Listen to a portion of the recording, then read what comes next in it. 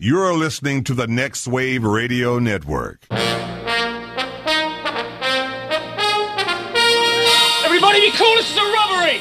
Any of you fucking pricks move! And I'll execute every motherfucking last one of you!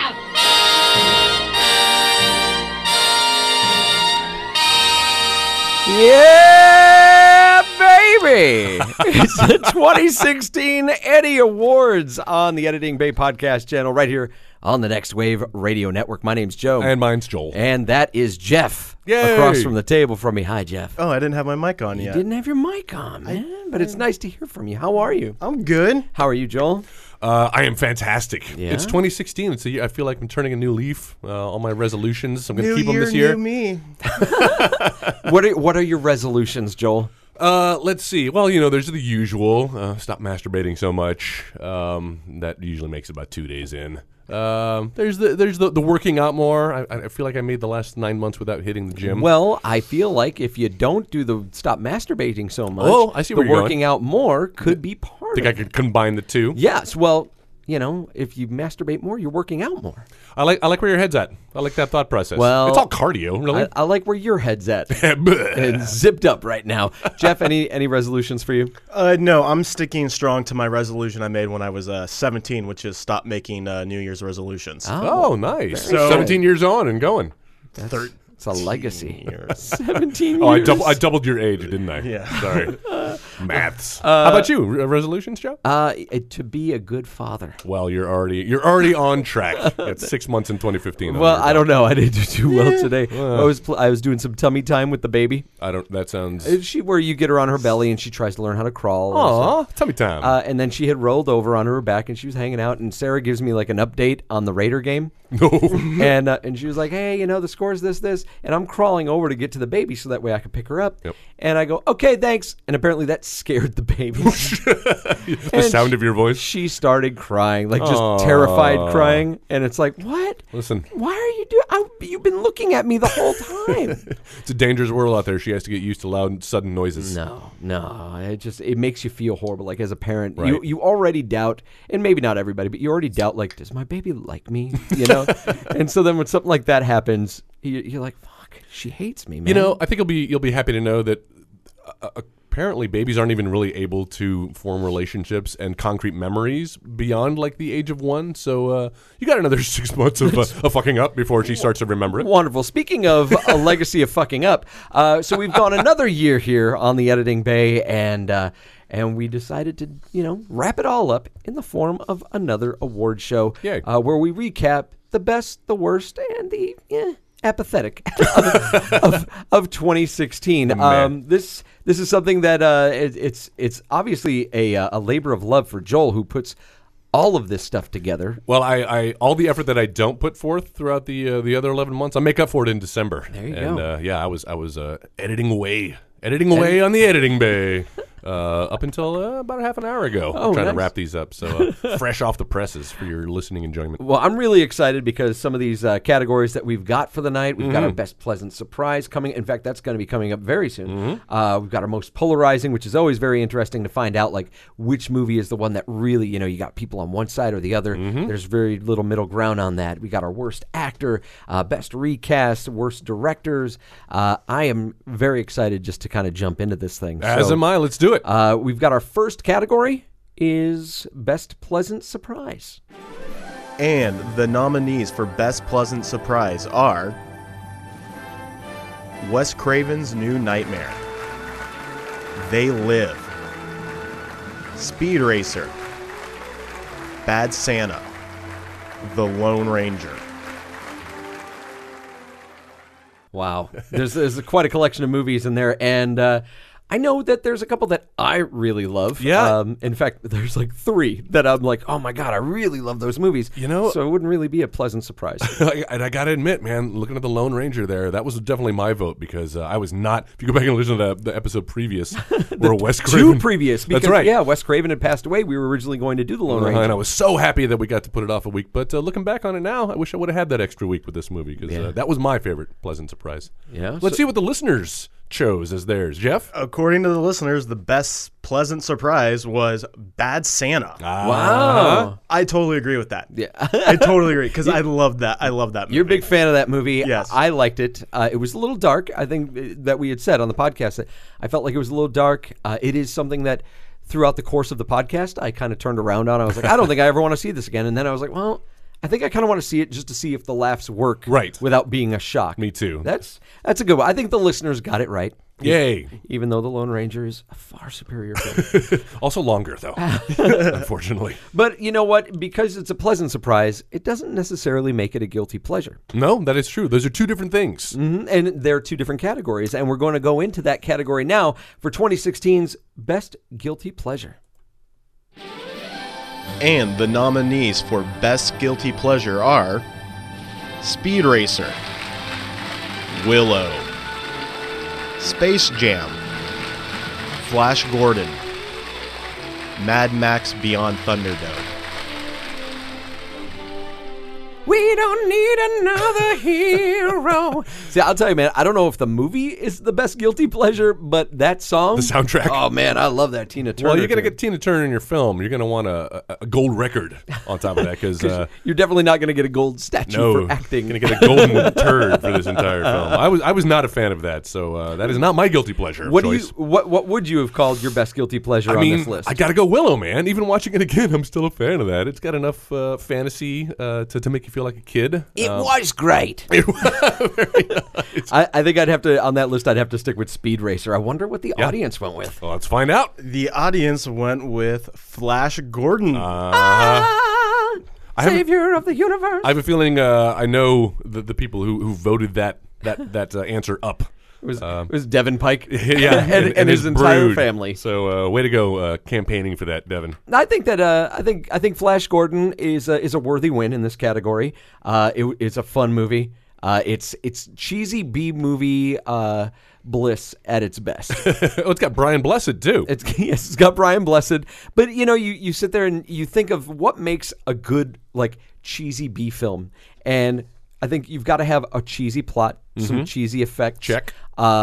It's got to be funny while still seeming to take itself like it's tongue in cheek, but it still kind of takes itself seriously it's not too. really laughing at itself. It wants you to go along this ride with it. Yeah. as ludicrous as it is. Right? It's got a killer queen, a killer queen soundtrack. But I think the thing that really puts the cherry on top is the overdubbed Sam Jones voice. That like it isn't his voice; it's some other dude, and it just kind of makes it that perfect wrapping on top of what Flash Gordon was. I went back, not to bring up Star Wars again, but I can't help it. But we're watching A New Hope recently in It's prep. just Star Wars. Sorry, okay. Why do you come down on that? Why do you? Because I feel like that's what the movie was. In 1977, there was a movie that came out called Star Wars. Right. And it wasn't A New Hope in the title, in the opening scroll. They didn't put that in until they released Empire. Right, but once they made the decision, it was like, okay, this is going to be a trilogy, and now we have episode 7 we're up to. So why can we not refer to them as their subtitles? Well, Because it was added after the fact. yeah. Do you feel that way about It's- the Pledge of Allegiance, that we added God into the Pledge of Allegiance? I don't Still say care that, as okay? much about the you because hate we the haven't baby made Jesus? sequels to the Pledge of Allegiance. We should really get on. We that. haven't made. It's been over 200 years. What are we waiting for? We need to get George Lucas on top of the Pledge of Allegiance. I was going to say like P. Diddy or something to do a remix. Let's get the No, George, Jay-Z maybe? George Lucas. George. I saw some article. I didn't read it, but I saw the headline that George Lucas apparently was slamming Disney in this new Star Wars movie. To the point, he had a whole. Go ahead, Jeff. Well, like I haven't read the story, the whole story. Oh, then you're perfectly qualified to comment on it. but the headline is like I sold Star Wars to white slaves. Yeah, so that was the What? quote. You didn't hear that? Yeah, he was in Charlie Rose, right, doing an interview, and he started to go down that path, stopped himself, and then just kind of teetered off. once down the dark path, That's right. forever will it dominate your destiny. And then even twittered out a semi-apology the next day, too. So, yeah. Wow. George feeling a little butthurt over the reception of Force Awakens.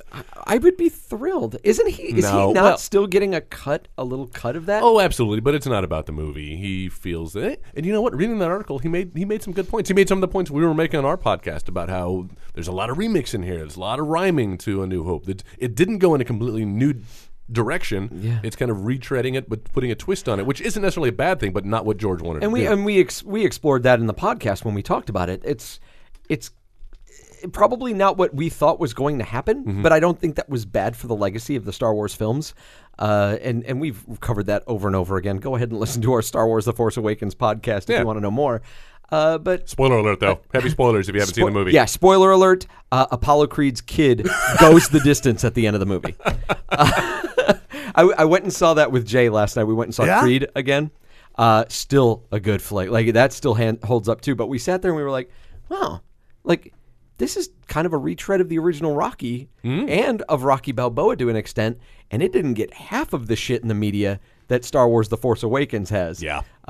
So it's kind of funny what we, as movie audiences and as press, as analysts, like what we come down on and why. You know, it's kind of funny and what gets the attention. But no, Creed, still a really strong movie. And they're talking, I'm hearing like Oscar nod potential for Creed. Stallone got a Golden Globe nomination for Best Supporting Actor. Yep. Really? He was great, dude. Stallone was great. Was he in the movie enough to warrant? warrant? Absolutely. I had a feeling he just had cameos here. No, and there. he's not the Yoda. He's the Obi-Wan. He's a pretty heavy presence in this movie. And going back and watching it again, he deserves that, because you think about Stallone right now, like if you've seen like the Expendables movies and the fact that they're making another Expendables movie, and like the fact that the dude is as old as he is still in killer fucking shape. Like, he's gotten himself back in shape. There was that moment around steroids will do that when he did Copland. I don't know. Did you ever see Copland? I did see Copland. And he gained a bunch of weight for that. He kind of became a big fat guy. That De Niro weight. And then he kind of disappeared for a while from Hollywood. Like, you didn't really see him, and then he came back and did Rocky Balboa. That's right. And he was still a little out of shape when he did that. And then really got cut and in shape after he did Rambo. The Rambo movie. And did the Expendables, and now he's like, I can't remember what the name of that one movie was where he's like fighting the Asian mob or something. Bullet to the Head, I think is what it was called. Wow. And he got like super cut again. And he's like that now. Like, he's in super great shape, but like he did a good job playing Balboa now as this, octogenarian. He's 70, 80 years old now. And it was funny because we're walking out of the movie theater and Jay's saying, wow, dude, it wasn't that long ago that Rocky Balboa came out. Like, they really they aged him up. I was like, dude, Rocky Balboa came out in 2006. Oh, it was coming on 10 years. Yeah, oh, wow. 10 years. So it hasn't been as short amount of time as you think it has. But no, Creed still holds up. Talking about his fantastic performance in Creed makes me think of a category that we've got here right now, and that's celebrating horrible performances. Yes. Really, really bad. We're going to take a look at the worst actor nominations for 2016.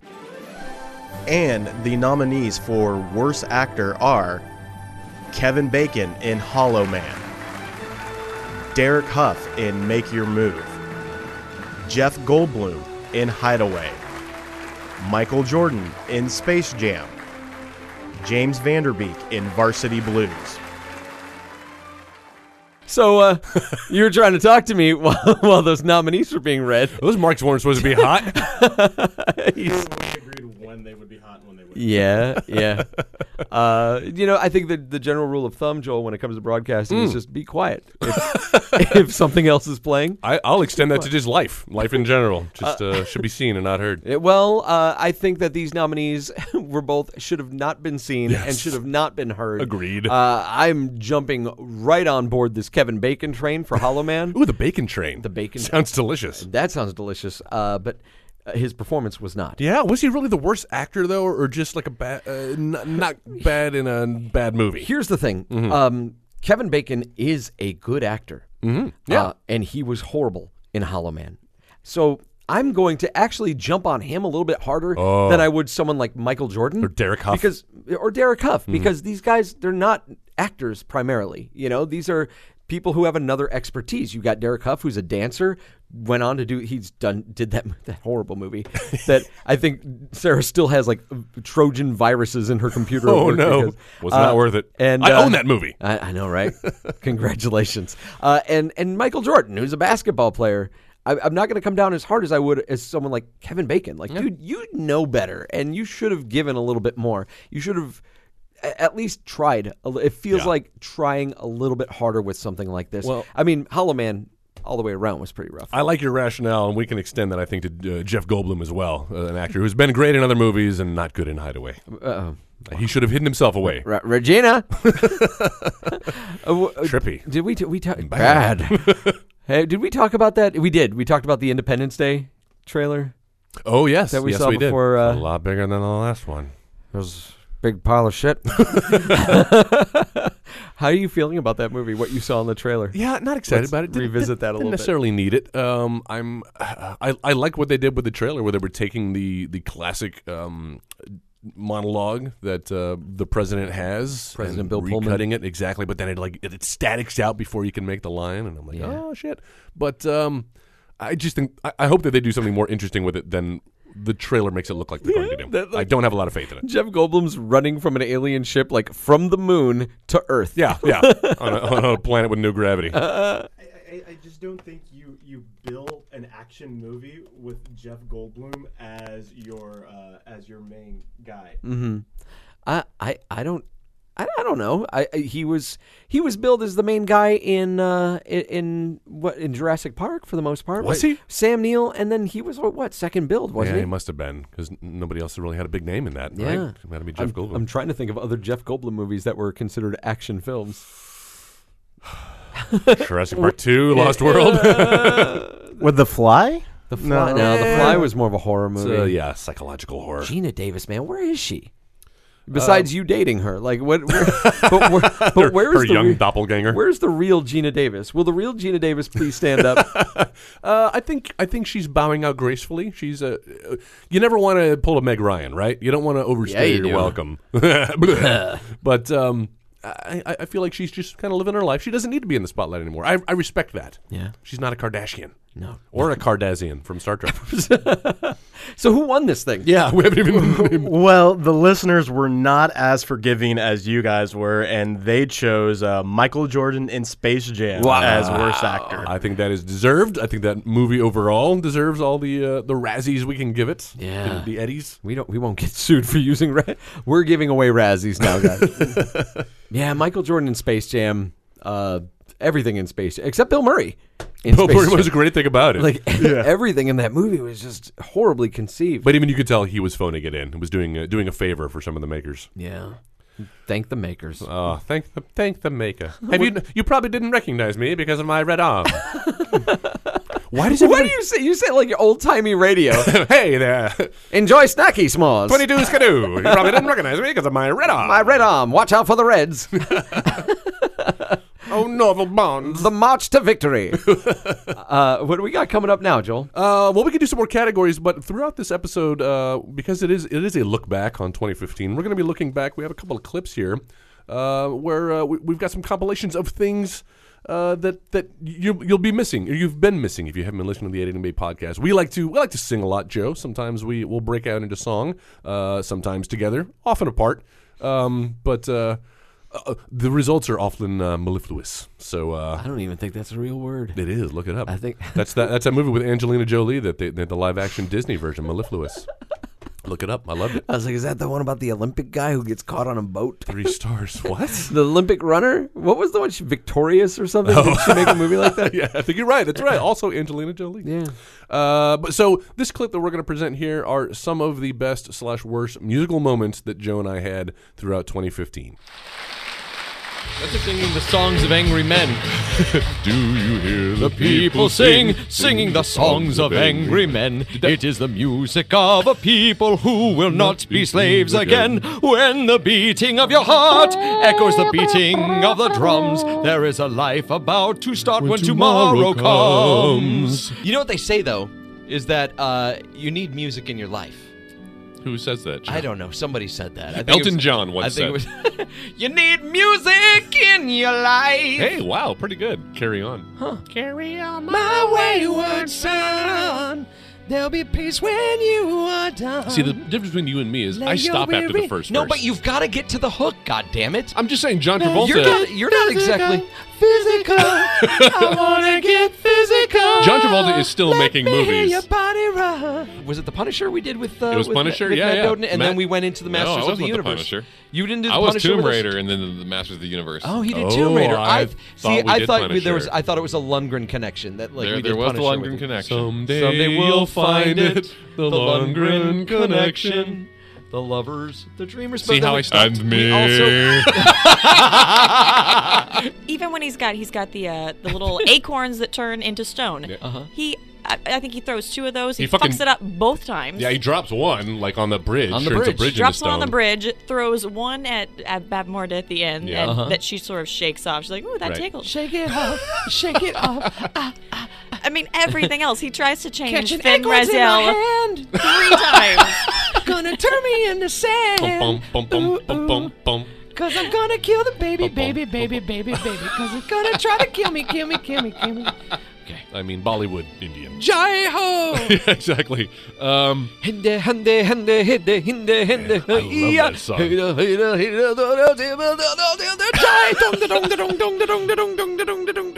Joe is doing the theme song from Slumdog Millionaire, and now he's doing the dance. Oh, I need to get that on video. Jai ho! That's actually a great song to go along with a great film. Fucking Jeff's neighbors are like, shut the fuck up.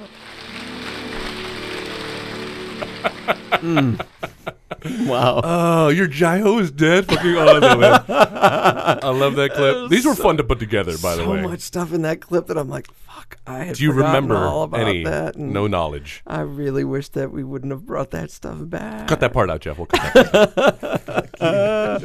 Oy, well, thank you for putting that one together. Yeah, well, thank you for giving me clips. I'm sweating to right assemble. now listening to this thing. It's beautiful. It's beautiful. Oh, my God. All right, let's keep it moving, Joel. Let's do it. So we did worst actor before that nice little clip. We might as well move more. Hello. Hi, my name's Jim. Hey, Jim. Welcome. Joel's gone to the bathroom, so we got Jim who's come on back. Worst actress is, of course, the next natural progression of that. And here to present the nominees for worst actress is Jeff Renshaw. Jeff?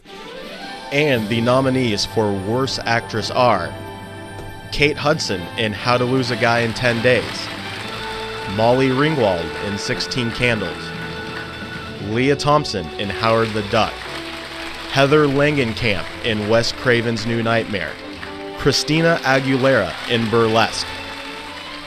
Man, I've got a problem with one of those nominees. Uh-oh. Which? Let me guess.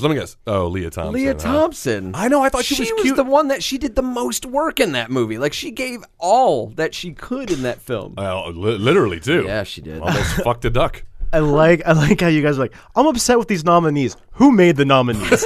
You guys Not did. this guy. I didn't. Joel puts this stuff together. I like to think that I cobbled together feedback throughout the year from people. Also, fuck you, Jeff. This is theater of the mind. We're trying to create a show here for people, and we've got to kind of come down on a side. Don't fuck up the illusion. That's right. I do think there's a case to be made for her not being all that great, though. Yeah. Really? She's adorable. Yeah. Just didn't hold it together, and I think stands out like a sore thumb because of it. She kind of felt like she was in a different film. Because she performed better than everybody else in the movie? Yeah. So she should be worst actress nominee? She should come down to their level, I guess is what I'm saying. She's a shitty actress because she wasn't as shitty as everybody else in the film. I can't stand up for her, but I can't stand I can confirm that the other nominees do deserve to be on here, and I have a special place in my heart for Heather Langenkamp and her awfulness.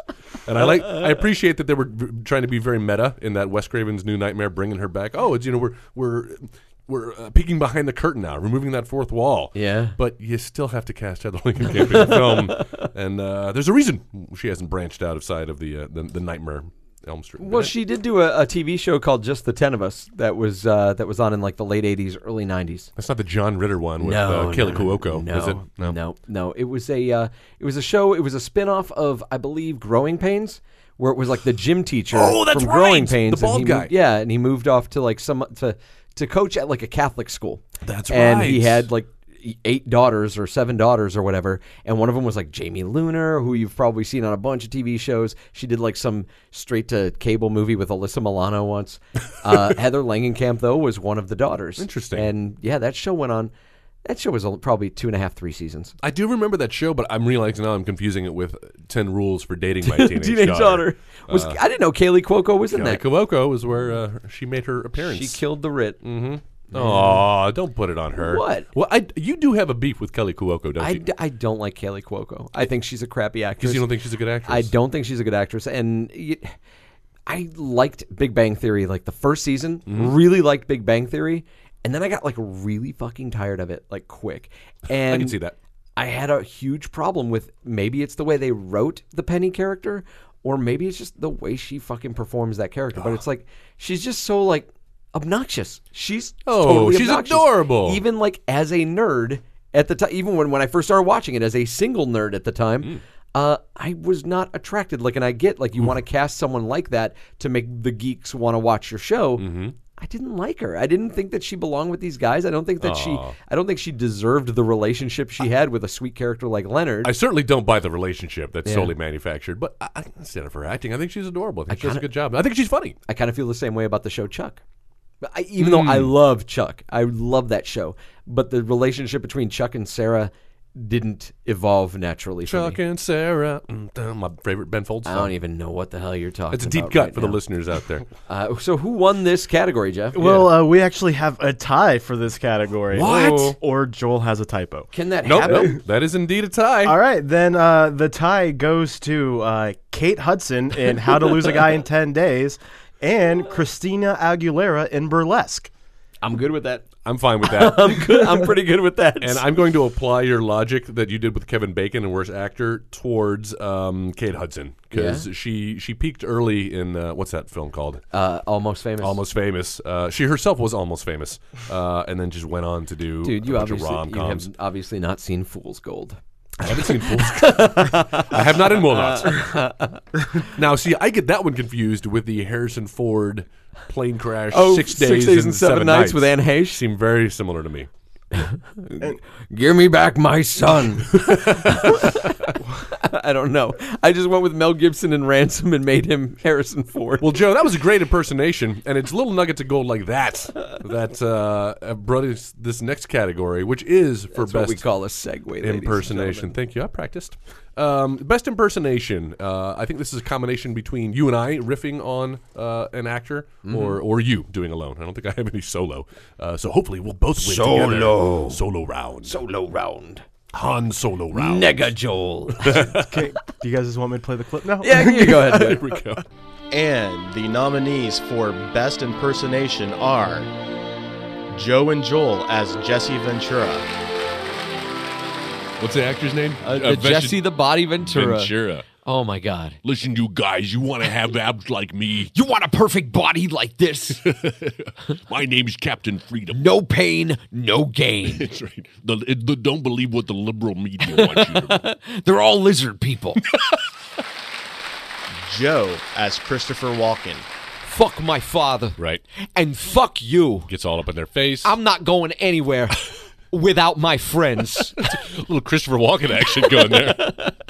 As my best Will Wheaton. Fuck you. Fuck you. And fuck my father. That's great. Oh, I love it.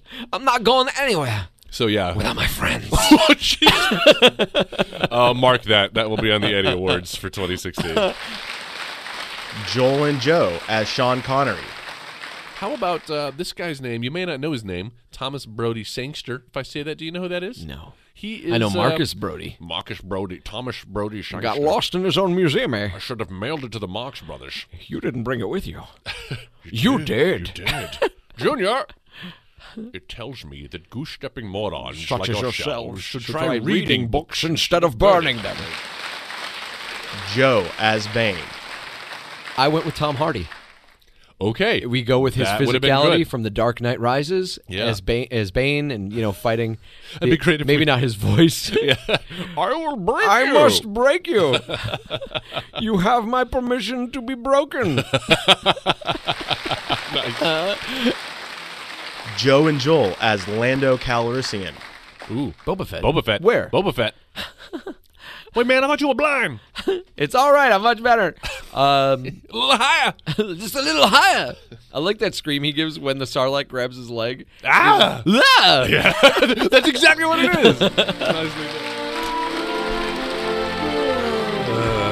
Anytime that I get a chance to do a Billy D. Williams voice, I call that a victory. That scream, you must have practiced that so many times, though. I need to take that soundbite and put it up against the actual soundbite and do like a Pepsi challenge. I would love to see, I'd love to see that comparison because I have never done that scream out loud before. You're kidding? No. Wow. I've never done it. So talented. Yeah, it's me trying to do the Wilhelm scream.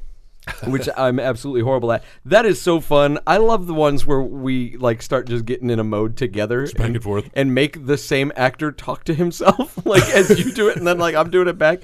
That is really, really fun. I have no idea. If I were to pick one, I'd probably pick us doing the Lando Calrissian. That's my favorite one. I do like the Lando. I think that's Joe just doing a stereotypical black voice. No, it's completely different than my Michael Jordan or my Charles Barkley. I don't want to get into Joe it. keeps getting in trouble. Although, who is it? It's the State Farm. You're in good hands. Yeah, that I always the mistake. guy. He's from Major League. Yes. Don't help me hit the curveball. But fuck you, Jobu. I always mistake him for CH Pounder or whatever. CH Pounder's a woman.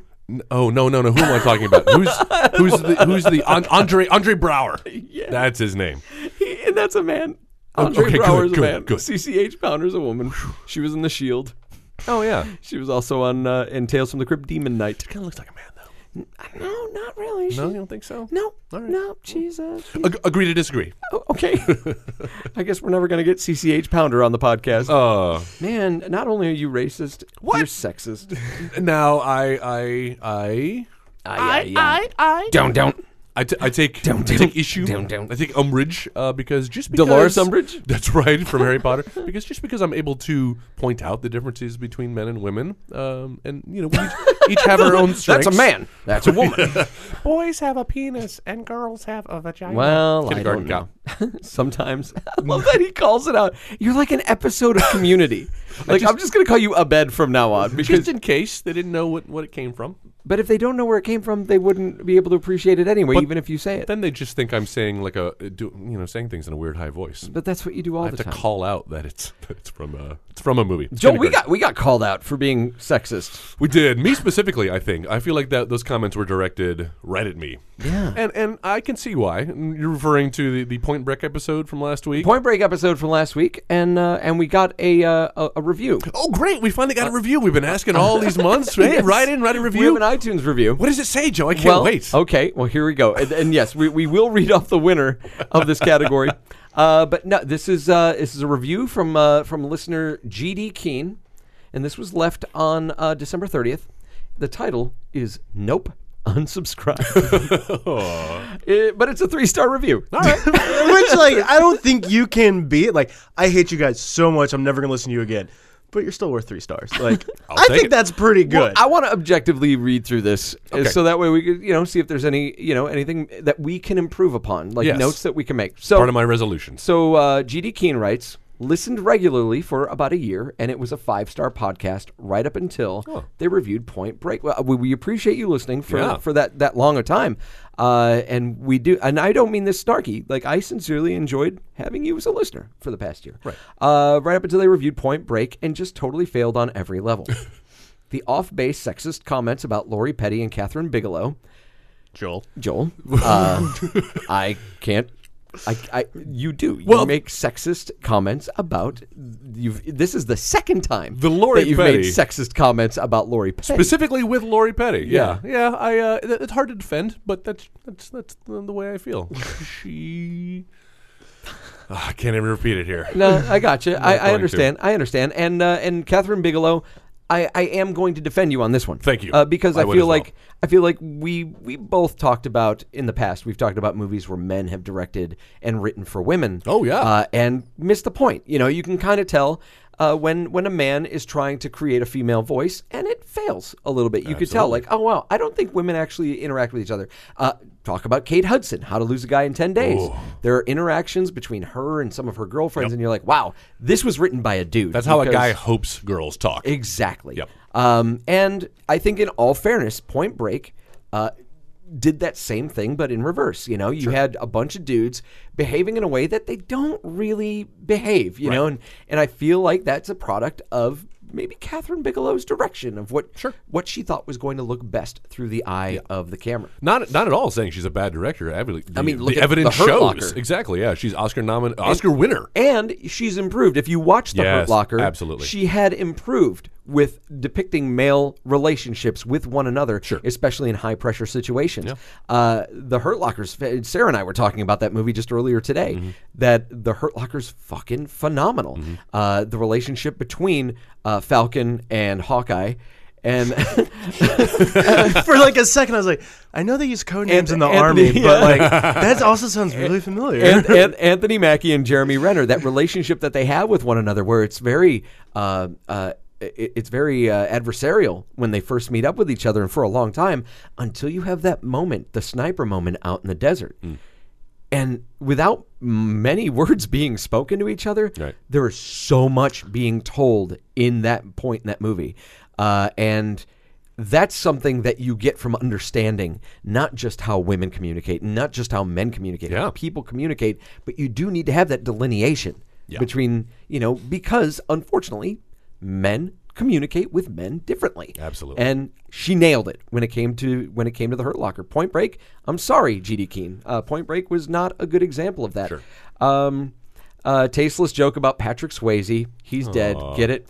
Okay.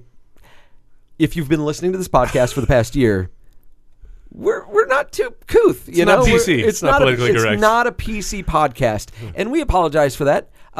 But it says on the podcast that it's adult language, explicit material. We don't try to offend. No, never. No. We're just dudes sitting around. This is how dudes sit around. But this is, and I'm glad you said it like that. This podcast, and I'm not just talking to GD Keane right now. I'm talking to everybody. This podcast is where three friends get together. Guys. And we talk to each other. Guest host, not you, Jeff. We talk to each other about movies. That's the point. And we're letting you be part of the conversation. We're inviting you into this conversation that we're having. And we're trusting that you're going to accept us because, you know, and I know I'm not the right person to make that call that, like, I'm not a bad person. But we're not. We're not bad people. We're not malicious. But we're going to joke with each other. And we're going to try to shock each other, push the envelope a little bit. But we're not trying to spread, like, a malicious intent. No. And I think that anybody who would listen to this podcast for a year would understand that. Yeah. So I'm a little bit disappointed in you, GD Keane, for making that leap, that, you know, that to judge us in that respect. I'm not going to go that far. I hope he continues to listen. I hope he or she is listening now, and I hope you'll give us another chance. We'll win you back. But let me finish. Oh, okay. Oh, maybe there's more. Swayze, he's dead. Get it? The stated preference for Bad Boys and Fast Furious over Point Break. That's just unforgivably bad taste in movies. I can't argue with that. Yeah, you got a point there. I love Bad Boys. I'm not saying it's a good movie, and we've said this before. Like, I watched the Masters of the Universe film. I love it. It's a piece of shit. It's a guilty pleasure but if there ever I like was it. one. This podcast is based on opinions, and that's something that Jeff was saying earlier before we started recording, right? Yeah, no, is every review show, even like when you go to like the major critics, like, you know, like Roger Ebert or. Does Gene Shalit still do it? Well, Roger Ebert doesn't. Well, no shit, he does. Well, maybe he does. But anyway, from a much higher seat in the theater. He's a ghostwriter, literally. The point is no matter whenever you read a review, whether it's from a blogger or someone who is paid to review movies, it's all the same, which is their opinion. Some opinions are more educated than other opinions. But it sounds like Animal House. Wait a minute. All animals are created equal, but some are more equal. You mean than Animal others. Farm? Oh, Animal. Yeah, that's right. I know. Animal House is double secret probation. Yeah. Was it over when the Germans bombed Pearl Harbor? but still, is every show where you're reviewing something, no matter what level, whether it's a high paid professional like someone on the Nerdist channel, or the amateur guys who do it in someone's kitchen nook. It's their opinion. Who are you talking about? Oddly specific. You know, but that's my point. And also, it's like, if you feel like your opinion is different so much and that your opinion is so right, make a show. Make a show or talk back to us. Yeah. We say talk back to us. Yeah, Write bring us. on If you don't agree with what we have to say, write us back. Yeah. Write us on Facebook. We'll keep it up there. If you've got a counterpoint, that's why we say it at the end of every podcast. Counterpoint. So GD Keen says they're done. I'm done. I've lost all respect for these chuckleheads and won't be listening again. Chuckleheads. We don't deserve much respect. Chuckleheads is funny though. I like that though. Evidently, they can't be bothered to watch the movies they review. Okay, Oh, all right. calling you out, Joe. Calling me out specifically. I didn't watch Point Break. I've seen it though, and I managed to hold my own in a conversation Yeah, until I revealed on the podcast. Yeah, we had no idea. I didn't get a chance to watch it. I've started a new job. He has a baby, for Christ's sake. I've got a 5-month-old baby. Sometimes it's just tough. This is the first time since we've started this podcast I didn't have a chance to watch the movie.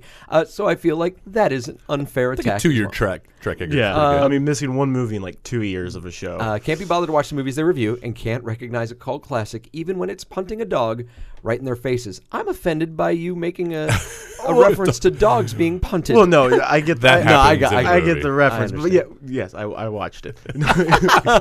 I did watch it, which also, like, of everything you can reference in that movie, I was like, I know we didn't really talk about it. I know, but I like wanted to. But that was like definitely something I had in my notes of like, so Patrick Swayze's on the run, and he's going to be like, let me hold off for 5 seconds to throw this pit bull, which, I know any dog, if you're not familiar with that dog, I don't think they're going to be like, oh yeah, pick me up, it's all good. Yeah. So I think that reference, like, No, I was just trying to be funny there. Thanks again. So, okay, all that said, Yeah. I feel like I agree with maybe a quarter of what GD Keen has to say. Sure, there's a part directed towards me. Yes. I think that's the best part. In fact, I want to make that a pull quote for our podcast. And I want to put that on every bit of social media and promotional materials that we have. I promise we're going to get to the winner of that category. Yeah, let's do that. But I do want to take this time, now that we've stopped down for like 5 minutes, to like, this isn't a bitch sesh. It's not. But I kind of wanted to bring this to light because we were on the topic of sexism and racism. That's right. Which Joel is a huge all of racist those. and sexist. No. But I do want to thank GD Keen for taking the time to leave a review It's well thought out. and a rating. Mm-hmm.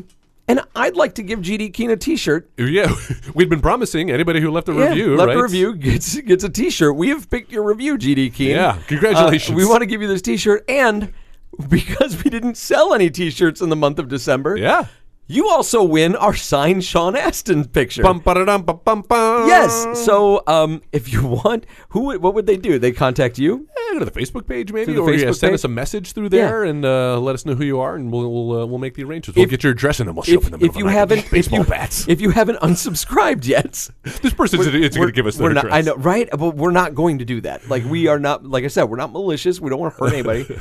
But I think it's kind of funny. And, I think so too. In the and- spirit of good terms, good intentions. Exactly. So yeah, GD Keen, if you're listening, go ahead and message us on Facebook, and we're going to send you a T-shirt and the Sean Hilarious. Astin picture. Congratulations. Congratulations. You're And number then one fan. We have another winner that we'd like to announce now, getting back to best impersonation. We never did that, huh? Jeff, who won that? Joe, you are the winner of this one with your Hey. impersonation of Bane. What? Yeah, it's hard to go wrong with Bane, man. People love Bane. That was a nice Bane. I really thought that was kind of the weakest of the categories. You know what, I though? like the Lando one. I think, I agree, but I think it was the Clubber Lang mash. Oh, no, not the Clubber Lang. What's his character's name? Ivan Drago. Ivan Drago mashup version of Bane that people appreciated. Yeah. And I appreciated it too. Wow, that was a very polarizing category. Congratulations. Oh. The master of segues.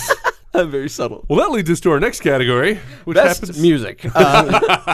No, we do have a most polarizing category, and this is movies where we didn't agree. We either came into it either having seen the movie or not having seen the movie, made our opinions on the fly, and one of us liked it, and the other one either really, really hated it, or the other person liked it, and the other person just was effusive about it for their love.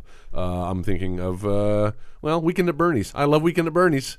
Well, maybe we could read off all of the nominees before sure. we before we get into it. I'm just saying that could be one of them. We don't know. Let's hear them. And the nominees for most polarizing film are G.I. Joe, The Rise of Cobra, Tank Girl, Hollow Man, Titanic, Weekend at Bernie's. Whoa! I'm quite prescient. Weekend at Bernie's is on the list. I forget when we played the clips and when we haven't. Especially when we stop down and talk about like something else for really, like 10 minutes. Really threw off my groove. All right, so I can already tell, like, all right, G.I. Joe Rise of Cobra was That's something you. I enjoyed that you did not. Tank Girl, I enjoyed. You didn't. Hollow Man, that's all you. I think I appreciate what it was trying to do, and I think there's a better movie in there somewhere. It just didn't quite attain its goals. Titanic. That's right. That was. I still love. I enjoyed watching it even that 5th time. Wow. You will never see it again. Which one of us liked Weekend at Bernie's? I liked Weekend at Bernie's, man.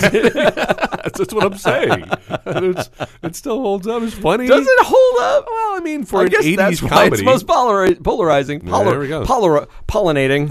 Most pollinating. Oh, that's me. Wow. What do you think the listeners would have gone with on this? That G.I. Joe, having watched it, and after you built it up so much, I was like, all right. Did I build it up a lot? You did. I thought it was going to be like a Lone Ranger, and maybe that's why I was so sour coming into Lone Ranger, because I'd already been burned by your G.I. Joe coming before. on to Lone Ranger. That's right. But I still don't see what you see in that film. Yeah. And neither did our guest host, who you'll be hearing from a little bit later on that episode. Great. I can't wait. No, I think that the most polarizing as well would probably be G.I. Joe Rise of Cobra, because you're not the only one that I've been like, dude, you should give it a shot. I mean, it's a fun, like, just mindless action movie. You're not going to get much out of it, but it's fairly fun. And then I've been greeted with, what the fuck did you make me watch? So yeah, I would not be surprised if it's that one. Well, let's hear what the listeners had to say. Well, prepare to be surprised, Joe, because it is not G.I. Joe. In fact, the listeners thought the most polarizing film was Tank Girl. Wow. I remember Hillary being on that episode, and both of you guys were really standing up for it. But you'd both been fans of the comic book before, and I was coming in cold, and it did not work for me. Yeah. And I actually liked Lori Petty in that role. She was difficult to recast. I thought she was really good.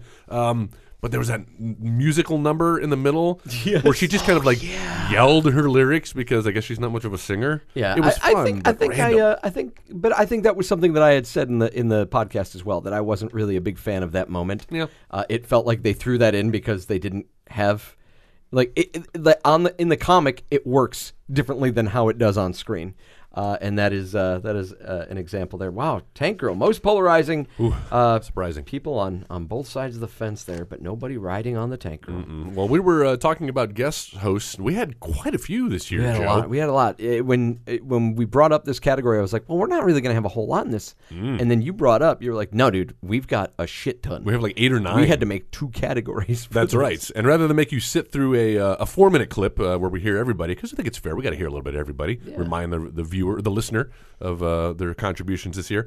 So we're going to split it up into 2-minute clips. We're going to do like they do in the Oscars, when they do like Best Picture, but they'll sprinkle the clips throughout the show, and then at the very end. So you're going to hear the first parts. You did good here, man. Thanks. You put together some good stuff. I'm prepared. So here is the first part of the Best Guest Host for 2016 Eddy Awards. And the nominees for Best Guest Host are Devin Pike for Flash Gordon, Every February, we have International Talk Like Brian Blessed Day, where people around the world will do video clips of themselves in normal, everyday settings, ordering a cappuccino from Starbucks. I would like to get the best cappuccino you have. Gordon's alive! Hillary Evan Thomas for X-Men, and James Marsden as Cyclops. He's a perfect Boy Scout. Your love of Jean Grey doesn't really come off. It just comes off as like you're trying to be like, bitch, get away from my girlfriend. And I'm like, come on, dude. And his fucking visor looks like a total D-bag. Sarah Rankin for Willow. Willow sucks at this. Like his whole thing is tomorrow's my big day. I'm gonna stop planting in the fields, and I'm gonna head out to the village, and I'm gonna be a magician, a sorcerer. And he blows every step of the way. Like he's kind of a shitty magician. Baby Harper for Look Who's Talking. And it's competing with the Bruce Willis. Like he's commenting on what's bottle. happening. Give me that white just stuff. give it to me. And it's like, pot that down a little bit. I want to hear the conversation they're having. Yeah. Sorry, not talking to you, Harper. keep it down over there, baby. Jason Cox for Star Wars 4. oh my God, there's another life form on this planet that has mastered space flight. Yeah. Let's put them at the top of the You list. just turn into Ron fucking Swanson. Perhaps there's another species on this planet that has achieved space Excuse flight. me, son. You would be incorrect. Have fun with your splashy whales, son. I find your whales delicious, and I'll take 2, please. Son of a bitch, Jeff, Joel. Jeff, what was Jason Cox on?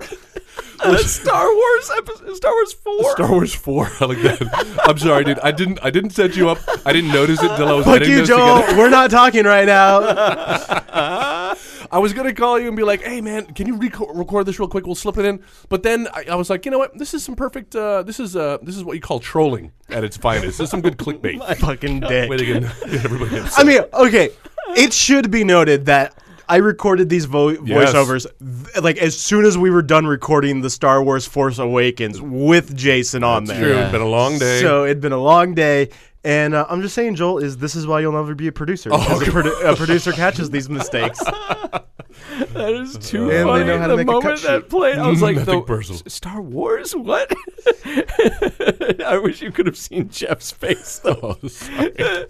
I wasn't sure if anybody was going to notice it. He didn't quite notice at first. He was just looking at the PC and stuff, and I looked at him. I'm like, what? Star Wars? You guys have done all the goddamn Star Wars, except for, I think, episode 3? No, we've done them all. We haven't done the original trilogy. We didn't. Oh, I see what you're saying. 4, 5, and 6. Yeah. See, so Maybe 2016. so maybe in the future Jason will be on there. Let's save that audio for later. No, Jeff's gonna be like, you can't do it without Jason. Jason's got to be in there. Jason's got to be. Joel, we already got this one in the can for next Eddy Awards. So we've got a couple of those people that you just heard. On the or just one of them. I'm like, no, 2. We got 2 of those. 2 of those folks that you just heard. Our best guest nominees are also nominees in this best male recast category. That's right. Let's go ahead and hear the nominations right now. And the nominees for Best Male Recast are Liam Neeson as Bruce Willis in Armageddon, recast by Matt Dillon. Edward Norton as Kevin Bacon in Hollow Man, recast by Joel. Andy Serkis as Emperor Ming in Flash Gordon, recast by Devin Pike. Asa Butterfield as Anakin Skywalker in Star Wars Episode 1, recast by Joe and Joel. Nick Offerman as Dutch in Dutch, recast by Joe and Joel.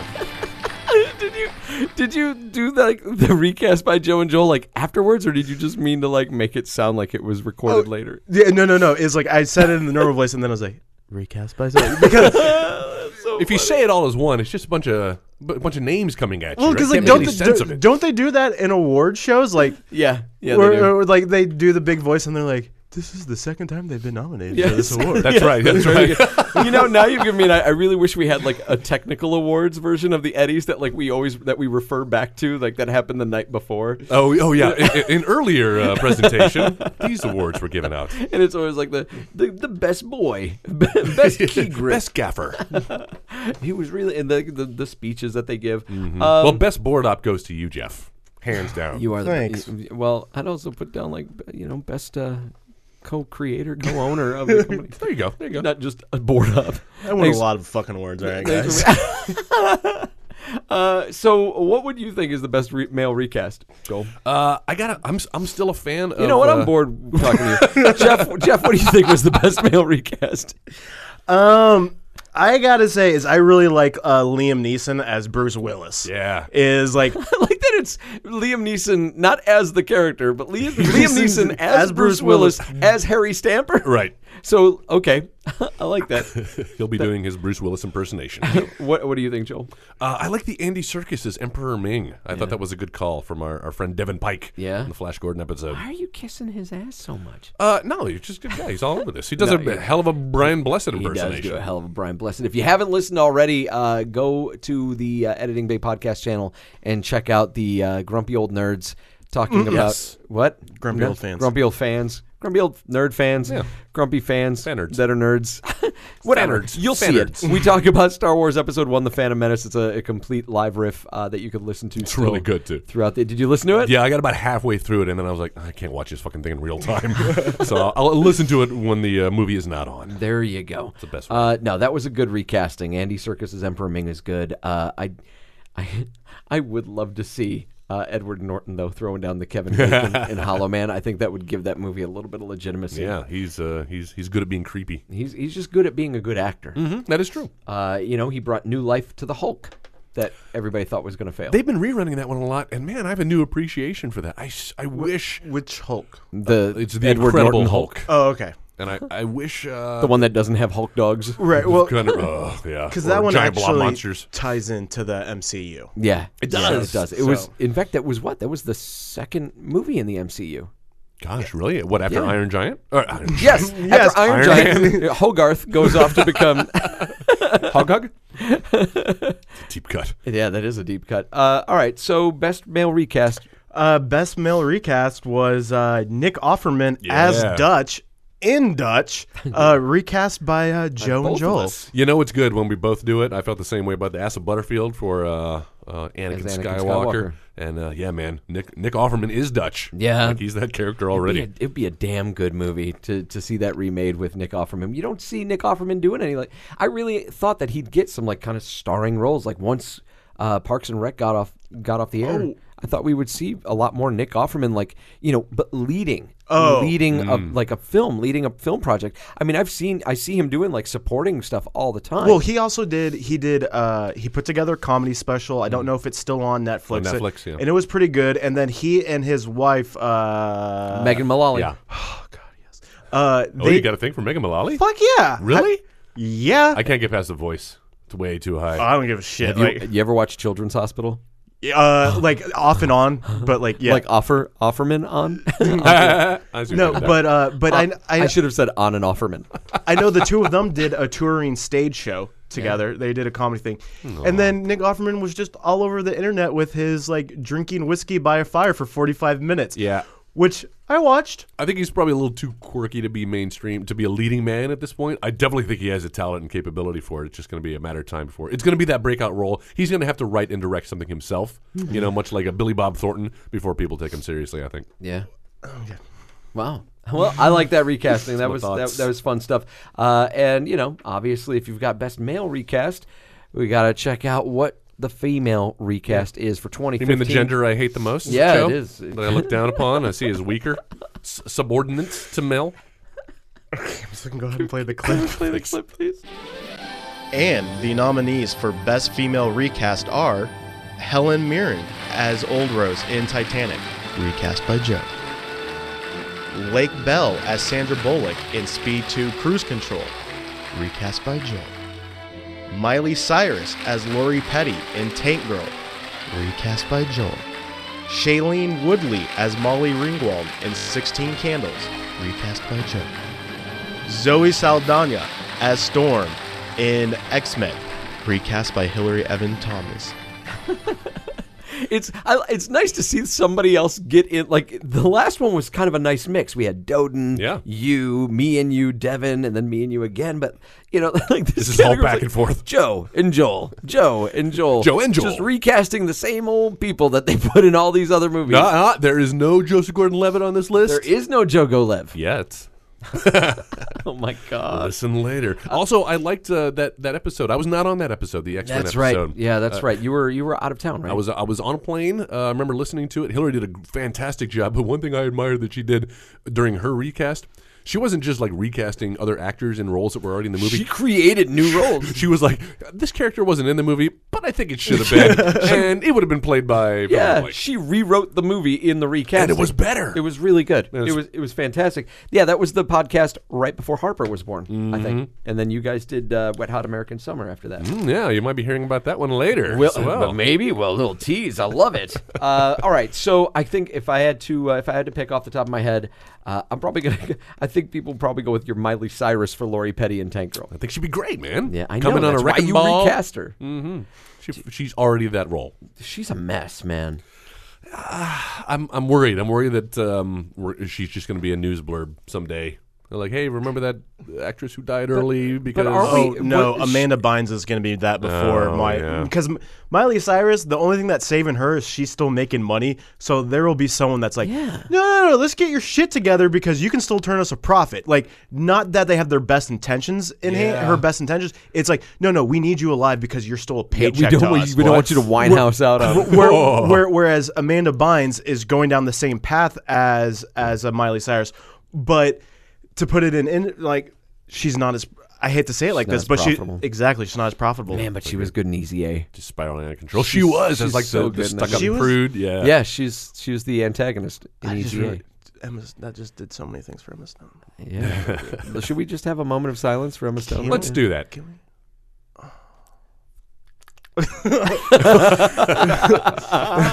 Wow. So the winner of DG Keen 15 is not going to like that. The winner of Best Female Recast is Zoe Saldana. Saldana as Storm, in X-Men, recast by Hillary Evan Thomas. All right. Congratulations, Hillary. I like that we have some non-regular hosts. This is Hillary's first win of the X-Men. Was also nominated in the category for Best Guest Host. Congratulations, Hillary. Yes, that was really good. Zoe Saldana is a great choice for Storm. Who did they? Do you know off the top of your head who they cast for Storm in the new movie? Oh, are they not bringing back Halle Berry? No, because Storm is supposed to be younger in this because it's the interesting. It's the first class prequel version. It's the first class cast. Oh, that's right. So we're talking about X-Men Apocalypse. Yes, X-Men Apocalypse with Poe Dameron as Apocalypse. Oh, that's right. He does play him, doesn't he? Yeah. It's gonna be interesting to see him play that role. It's interesting, I think, with the X-Men franchise, especially because that's the only Marvel franchise that's come close now. Like, since the MCU's been established, it's the only Marvel franchise that's kind of managed to come back and hold its own. Like, Days of Future Past was fantastic. It's the probably the best Wolverine one. was a decent movie. Not bad.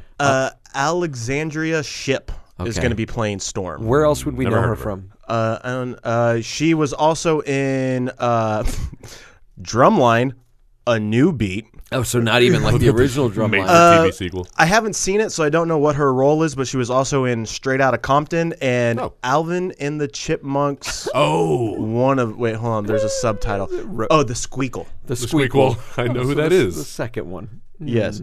Oh, wow. Drumline 2 was like a VH1 movie. Oh, was it a VH1 movie? Drumline, A New Beat is like, look at the cover. VH1's very proud of that fucking film. Yeah, my it should gosh. So, I would say Straight Outta Compton's been her biggest film so far. Uh-huh. Well, it'll be interesting to see the story of Apocalypse. It's something that people really love from the comics. You've got the Four Horsemen, and the thing that interests me a lot is the fact that, again, we're going to see, is it again, or is it going to be the first time that there's an X-Men movie that Hugh Jackman isn't billed in at all? Like, he's not in. I know there have been several rumors that he will make like an appearance at the end of the film, like like Days setting up the next one. Yeah, well, because if I remember the release order, it's going to be Age of Apocalypse and then his final Wolverine. Old Man Logan. Yeah. They haven't confirmed that yet. I hope it is. That'd be great. Old Man Logan's a great story. He held a little poll on his Twitter account that was like, of these three versions of Wolverine, who would you like to see? Old Man Logan was one of them. It won his little poll, and he was also very vocal of like, the only way you end Wolverine standalone is with Old Man Logan. Side note, January 2016, Old Man Logan #1, Marvel New Universe. Oh, nice. Ooh. Oh, God, I love that story. Have you read Old Man Logan, Joel? I have not. I've heard you guys talk about it, so I know a little bit about it. He was getting the newest Old Man Logan book that was coming out with the new Secret Wars. The Secret Wars. And I kept telling Jeff, I'm like, have you read the original Old Man Logan? He's like, no. I'm like, dude, I'm fucking bringing it over. Yeah, you've got to read this book. Fucking like read that book in like 2 hours. And like it's if they make that into a movie and they follow the story in the book, that's gonna be hands down the best X-Men movie of every X-Men movie. Yeah. Wow, not just the Wolverine standalone movies. Every movie that has had the title X-Men in it if they follow the comic, it will hands down be the best one ever. It's such a cool, like, just a very introspective story. What you've got, it's like many years in the future. I think it's also like a different like Earth. an alternate, it's interesting. like an alternate universe. But it's Logan now is like a farmer. He lives on this farm. They can barely grow anything.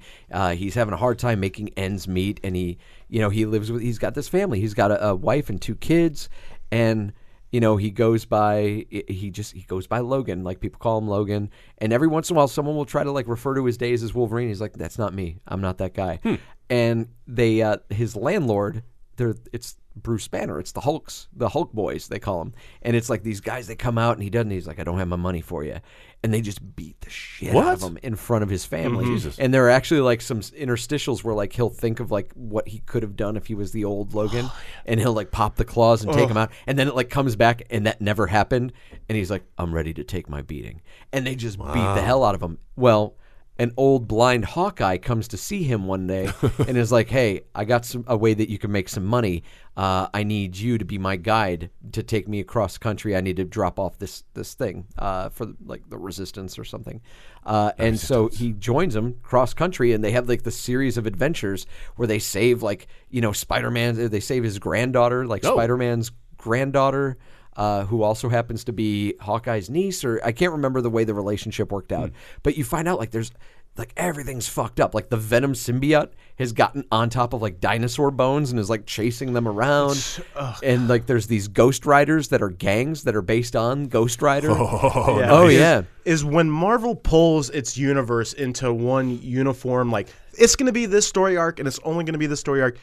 They do such a great job. Like you look at the Civil War comic. Like I know everyone's pumped up about the new Captain America movie, but like it's obviously not going to be what we saw in that Civil War storyline. And that's what makes me so nervous, because Civil War, the comic, is like the whole Marvel universe, all the characters, and the fact that they're making Civil War a Captain America movie is like, to me, that tells me you're only going to focus on Captain America. Obviously, if you've seen the previews, Iron Man's also going to be a big influence. Yeah. But like, you're telling me that the main focus is going to be on Captain America, which, after reading it, some of the side storylines were way more interesting at certain points than the overall story arc. But the central story... Spider-Man, like his story arc. Spider-Man's very important. It's good that they fought to get him. On this episode of My Comic Life... but Civil War, it feels like what they're referencing for the movie, just based on the trailer, it's the war between Cap and Iron Man because of Bucky, that he had to make a choice. And the story in the Marvel Universe is the government wants superheroes to register who they are. Yeah. Like, there's no secret identities. We need to know who you are. And it's interesting because Captain America, who everybody knows who he is standing up for like, no, we can't register these people. That's going to put their families in danger. We can't do that. And Iron Man, who, was benefiting from people not knowing who he was for the longest time, is like on the side of, no, you have to register so that way we can keep in control and keep watch of all this and all that. And so it turns into this Civil War, heroes against heroes. And every time like Iron Man and his crew start arresting people, Cap and his people would come in and like liberate them. Nice. At one point, like the Punisher joins them. Oh my God. And the Punisher like uses like way extreme violent he's the violent Punisher, sources. yeah. And Captain America's like, we don't fucking work like that. And just beats him down. Yeah? And the Punisher So just good. stands there and takes it. And as Cap leaves, they're like, dude, what the hell, man? You just gonna let him do that? And he's like, yeah, he's the captain. And I was like, oh my, like I'm getting goosebumps right now. It's so good. Yeah. Are we going to see that in this one? I don't know. I don't think so. Because here's the other thing that concerns me about the movie is they wrote the Civil War movie before Sony and Marvel made up. Oh, right. So I don't want to ruin anything because I don't know if they changed it, but Spider-Man plays a very pivotal role in the Civil War between the two sides. Yeah. And when they wrote the movie, Marvel didn't have the rights to use Spider-Man in their films, so they kind of replaced him with the Black Panther, and then it was either right before production or right as production began. That's when Sony and Marvel were like, okay, let's work together. And so, that's why now they're going to reboot Spider-Man for a third time, but now Marvel's going to have their hand in it. But so now it's like, I'm a little nervous. How are you going to handle this? Because you wrote the script and you did all this prep as Black Panther in the role of Spider-Man, but now you can use Spider-Man. Yeah. And so, like, how do you do this? Because Black Panther, he didn't really have a huge role in He didn't Civil have a huge War. role in Civil War, but you could still use them. There are ways that you could still use them like Yeah. that. But getting back to Old Man Logan, Yeah. he goes through this adventure, and by the end of it, he finally gets the money, and like he has to go through hell, and like they end up getting ambushed by the Red Skull, and Hawkeye gets killed, and like Wolverine, like is able to get out of there, like take out the Red Skull, get out of there. He still hasn't popped his claws, and you find out, and I'm not going to tell you the story. I don't want to, not on the air. Okay. But there's a story, a reason why he won't pop his claws anymore. Interesting. And that is fucking, like, it tears your heart out. And so then you come back, he's got the money, he makes his way home, like, doesn't stop till he gets home.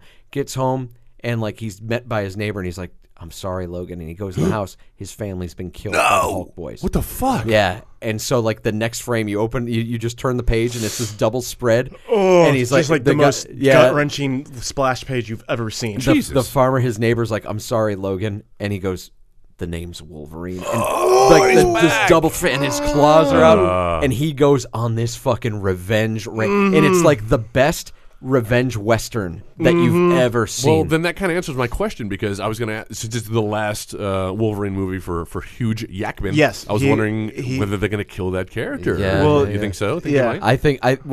I think that either they kill him or he just kind of rides off into the sunset. Yeah, and they have to reboot. They bring. I would say what they do. My theory is they're going to do the final Wolverine movie. Yeah.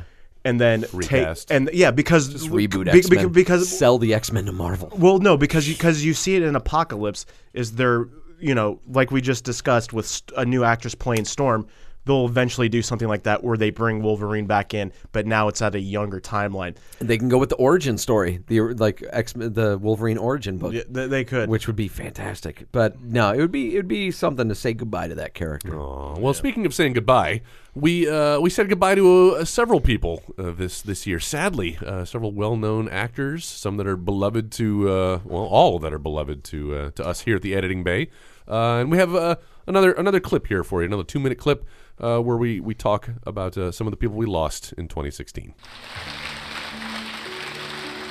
The news came down last week, the passing of World Wrestling Entertainment legend and, a legend in his own right, mixed media or multimedia, Hot Rod, Rowdy Roddy Piper, passed away. Consummate family man, he was Really? married to the same person for 20 plus years, but he definitely had demons. And now the news comes down that Wes Craven, creator of The Hills Have Eyes and Nightmare on Elm Street, the Scream franchise. Scream, dude. This is the guy that almost every generation has reinvented himself and reinvented the genre in some way. Now, granted, he's also kind of the Stallone of horror, where he ends up sequelizing his shit into the ground. Oh my God. But that can't take away from how revolutionary he was as a filmmaker and a storyteller. So this episode dedicated to Wes Craven. Also, James Horner. Passed away. Man, that really ruined ruined his day too. But really, I thought about it, famous music composer. Yeah, and we just did that Titanic episode like a month or so back. Responsible for that, and tragically in a plane crash. But hey, sorry to bring it down at the very end. Wow. Hey, follow us at Editing Bay. Great. Yeah. So. You feel like maybe Christopher Lee died, which he has done, which he's done, but it feels like, yeah, exactly. Like while filming the movie, it's almost like The Crow, where like he died while making the movie, and like they had to kind of digitally insert him in there. Oh my God! What a legacy that Leonard Nimoy has left for us. It's a damn shame. Spock to me is Star Trek, and Nimoy is Spock. Yeah. So it really was, in the geek community, a big loss. You spent time on a playground growing up, I'm sure. Mm-hmm. And if you were as an adult, you were doing something. Sorry, go ahead. But only within a 300-yard radius. Joel Burnson and Jared from Subway. Oh, too soon. I was wondering when the Jared from Subway clip started. I was like, where are we going? We're just saying goodbye to Jared, I guess. Maybe not everybody's dead, but he's gone in another way. That we won't be hearing from him much again. Or did you see charges came down for Cosby? Yeah, I know. Did you see the clip of him? The clip of him being escorted and he trips over the cement curb, and it's like, no, it's just like injury to insult, or vice versa. No, flism flam. We said goodbye to him last year, and that is still a story. It's still that a is being story. It's stretched still out. something that's going on. He just never goes away. Can't get rid of the cause. We're saying hello to the affluenza kid. Welcome back. That story just makes me angry every time I hear about it, so I'm going to move on. Yeah, go ahead and move on. What do we got coming up next Well, here? let's move on. So now enters the, we've done the best recast male. We've done recast female. We do, every now and then, we'll do duets. We'll do a pair. And sometimes it makes sense because of the movie where you've got two leading roles, and you can't just do one without the, can't have one without the other. So we did a best recast duets, where we took a pair of actors and put them into a new movie. Let's duet. And the nominees for Best Recast Duet are Bill Murray and Dan Aykroyd as Kurt and Spock in Star Trek IV, recast by Joel. Tom Hardy and Joseph Gordon-Levitt as the Lone Ranger in Tonto, recast by Joe. Justin Timberlake and Emma Stone in How to Lose a Guy in 10 Days, recast by Joe. Jack Black and Kyle Glass as the Brownies in Willow, recast by Joel. Daniel Radcliffe and Tom Felton as Bill and Ted in Bill and Ted's Excellent, recast by Joe. There's a little jump there. Yep. So that was not my fault. I am sticking with my my Jack Black and Kyle Glass as the Brownies in Willow. I like think that. That one's the best one, hands down. I think that's my favorite. They have the energy, and they could work some musical numbers into that film too. Yeah, that's There you go. Nice. So I don't know. I think the Tom Hardy Jogo Lev. I'm really surprised that didn't come out of your mouth. Because it's Joseph Gordon-Levitt. Yeah, I really tried to pare him back a little bit this year, but you can't keep a good Jogo Lev down. Oh my God.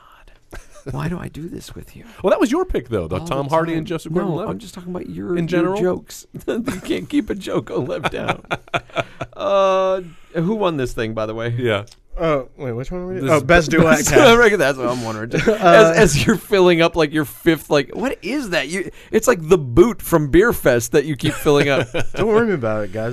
This is my Friday. Fuck off. It's like, the best from Star Wars 4. That is a movie, just so we're all clear, all right? It's called Star Wars. we had that discussion. Let's talk about comic books for an hour again. Can we? I was so good at that last segment when we were talking about. No, you were Fantastic. amazing. Can we go back to that? Let's live in that time. Do you have a My Comic Life coming up this week? Don't ask me what we're talking about. Oh no, I was just saying, like, if not, bam. No. We. Oh yeah, that's right. I'm yelling at Sam for his best of 2015 list. Oh yeah, that. Oh God, that Ex Machinima. You mean Ex Machina? Whatever. I know. At this point now, it's a bet. He posted a picture of himself in like this suit and tie, and it was like from like the below, like it was like a worm's eye view kind of picture. And I almost commented on it. I was gonna say the last thing she sees before the Rohypnol kicks in. But I don't know. Like, I love Sam, and I don't know him well enough though to know if he'd be like, "Oh, that's funny." Like, he would have found that funny. Okay. No, but getting back to the category, the listeners thought the best duet cast was by Joel with Bill Murray and Dan Aykroyd as Kirk and Spock in Star Wars Episode 4. I'll be honest. That time it was on purpose. Fuck you guys. That's a really good recast, though. I was really proud of that one. It was I was inspired, Joe. It just came to me in a dream. What can I say? I don't know where these things come from. I don't remember. I'm just a vessel.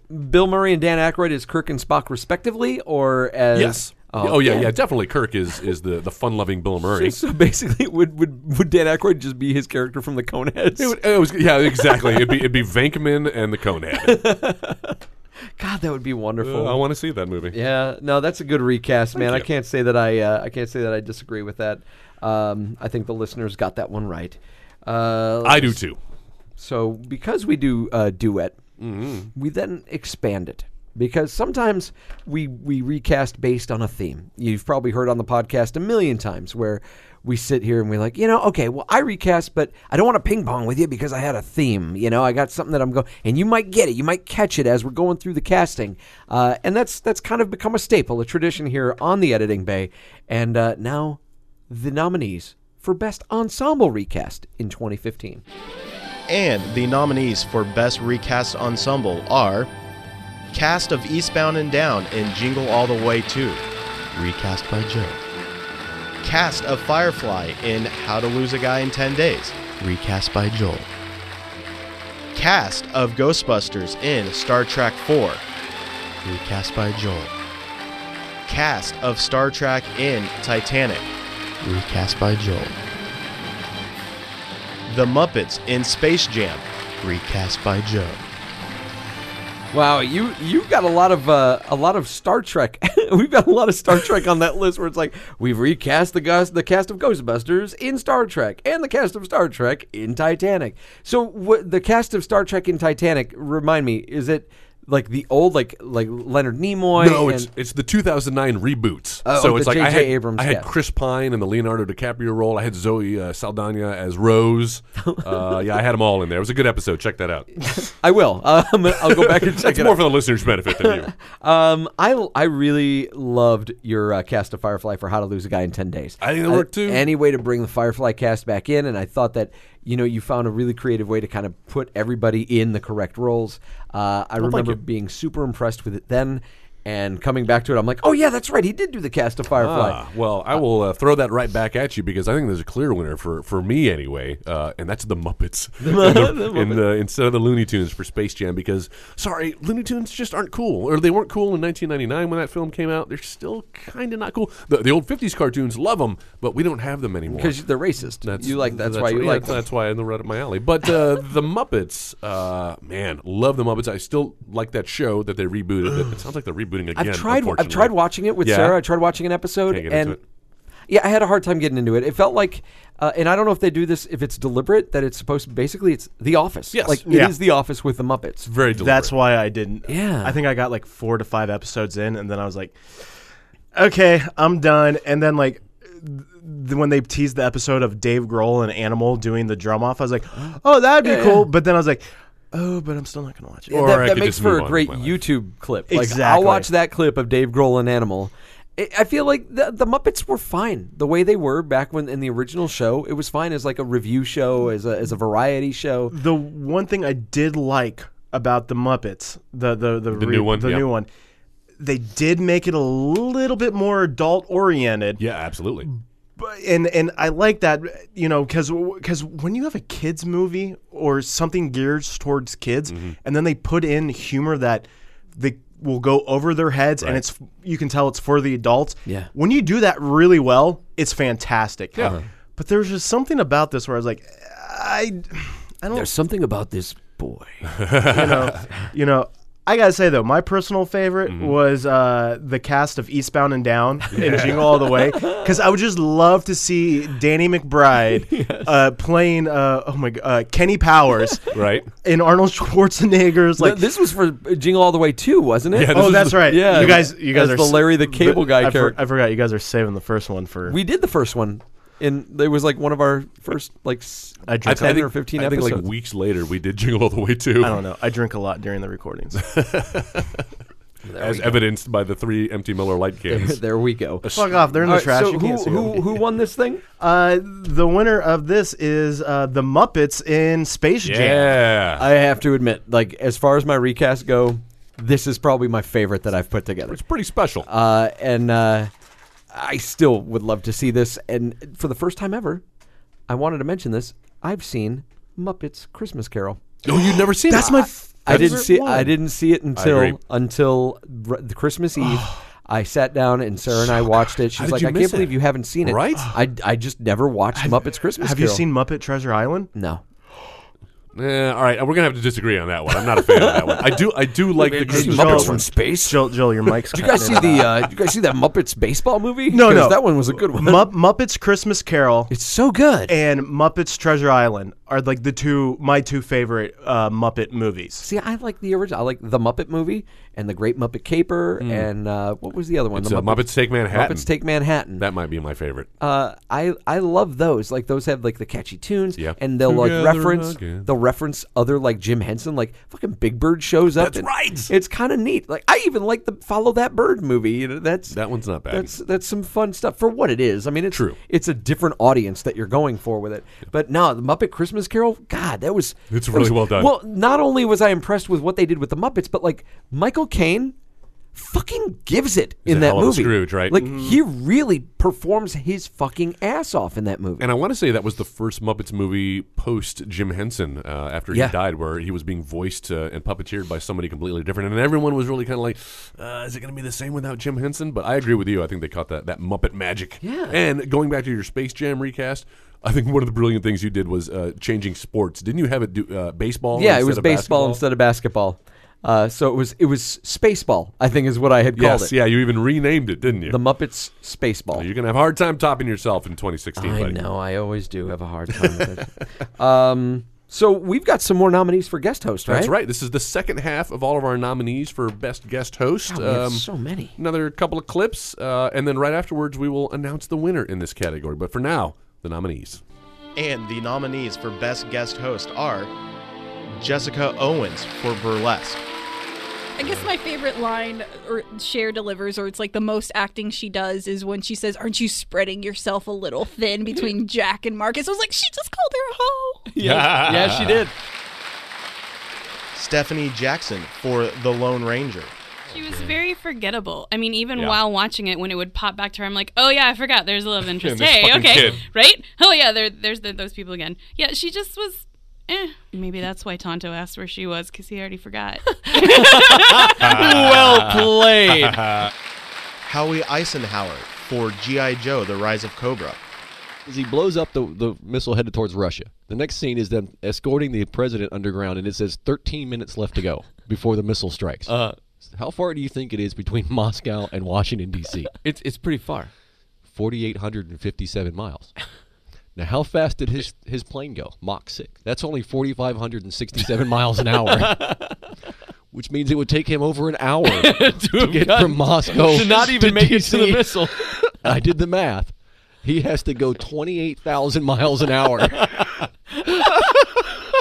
to break the Earth's atmosphere. The gravitational pull is only 17,000. And I have two words for this movie.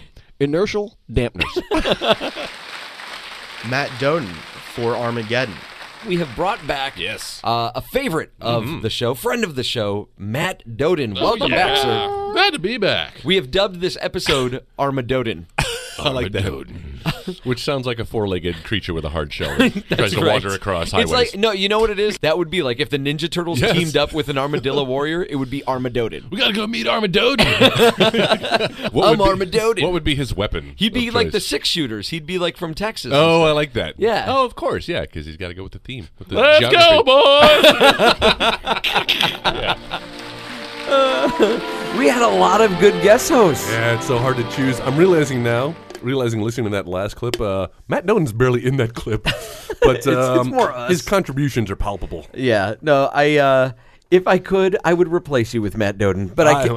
I'm sure. I would replace myself with Matt Doden. Sarah tells me sometimes we'll talk, and she's like, "Wow, you've got you really like Matt Doden, don't you?" Yeah, I'm he's like, a likable dude. I'm like, yeah, I've got a man crush on Matt Doden. You think What's not to like? He's kind of awesome. Do you think we'll see him again in another guest host? We better, because we haven't seen him a lot. There was that Armageddon was the only one, right? Yeah, on 4th of July weekend. That's right. Man, miss you, Doden. All right, so I'm gonna put all my eggs in the one basket, my baby. Baby Your Harper. baby basket? My baby basket. It's hard to vote against a baby. Well, especially when that baby is yours. Like, True. I am not going. I hope I wish Sarah lots of luck.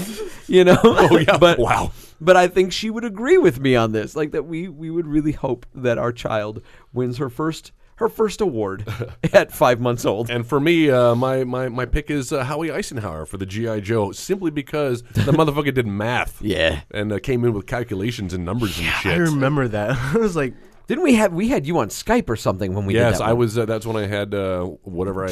You had like I AIDS. had foot and mouth, and I couldn't leave the house for like a week You and a have half. foot and mouth all the time. Wait, I don't know. It's not doing it. Who's the winner of this thing? the winner of this one is Baby Harper on Look Who's Talking. That's right. That's my baby. Of course. Was that legit? Absolutely. Did you fix the results on this? These results are not. But please, I have a little thing called dignity, Joe. Why are you laughing? That's not funny.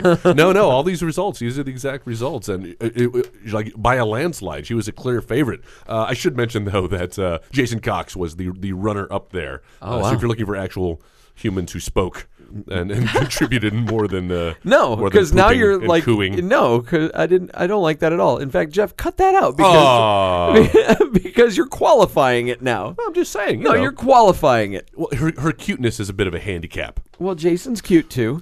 That's a good point. Not like Dowden. So we didn't just have God. we didn't just have guest hosts that were like our friends and stuff that came on, but we've also had other people that you've heard on the Next Wave Radio Network, hosts of shows like MVP and My Comic Life, who have also guested on this show. And the nominees for Best Next Wave Guest Host are Danny Nichols for No Holds Barred. Speaking of the limo, I love him kicking and denting the outside of the door, Right. and he's kicking so hard Yes. it's making the limo swerve. The limo can't drive safe. That screams of Vince McMahon. I think my favorite part was he started saying, "Hey, what's going on?" And the limo driver like rolled that window up that Right. separates him, and he starts punching it as if he's throwing a punch in a wrestling ring. He starts throwing worked punches. Like, are you even trying to break it? Sam Ballard for Howard the Duck. Did you guys know, like, when you watched Guardians of the Galaxy the first time and waited after the credits, did you know who that character was? I knew who it was. That's not who I was expecting to come. Everybody kept teasing possible Nathan Fillion as Nova. Yeah. And so I kept on waiting, and I was like, come on, bring me Nathan Fillion in a Marvel movie being a superhero. Please, God, please. And then I got Seth Green as a duck drinking a martini. Jeff Earnshaw for Wet Hot American Summer. When Janine Garofalo and David Hyde Pierce first meet, is Beth, Janine Garofalo's character Beth, is like, oh, I have a group of kids that would really enjoy your stuff, and I love the exchange where she's like, no, I just can't do it. She's like, come on. It's like, no, I can't. Come on. I said no. He just burst out.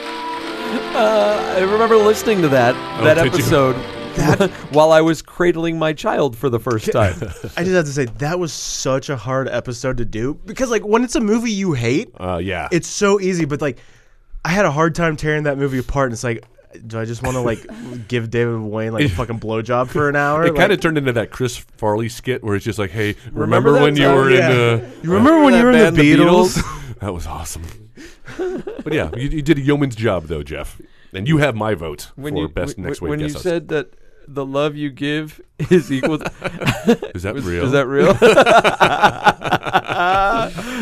No, these are. I thought that it's so funny because I sit there and go, man, we have more people on this network, right?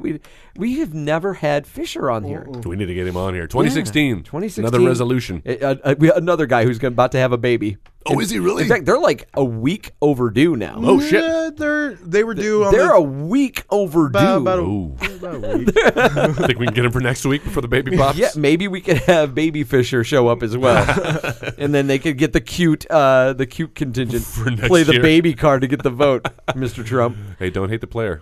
Hate the game. baby. That's right. Oh, hate the game. So, okay, who is the winner of the Best Next Wave Guest Host? The winner for Best Next Wave Guest Host is, oh my God, you guys. Oh my God. It's me! Jeff Earnshaw, me! I love that you said your name in the nominees. You're like, Jeff Earnshaw. Instead of just, and me. I should have done that. I want to break that fourth wall. And thank God he won, too, because otherwise that would have been an uncomfortable announcement you would have just had to make.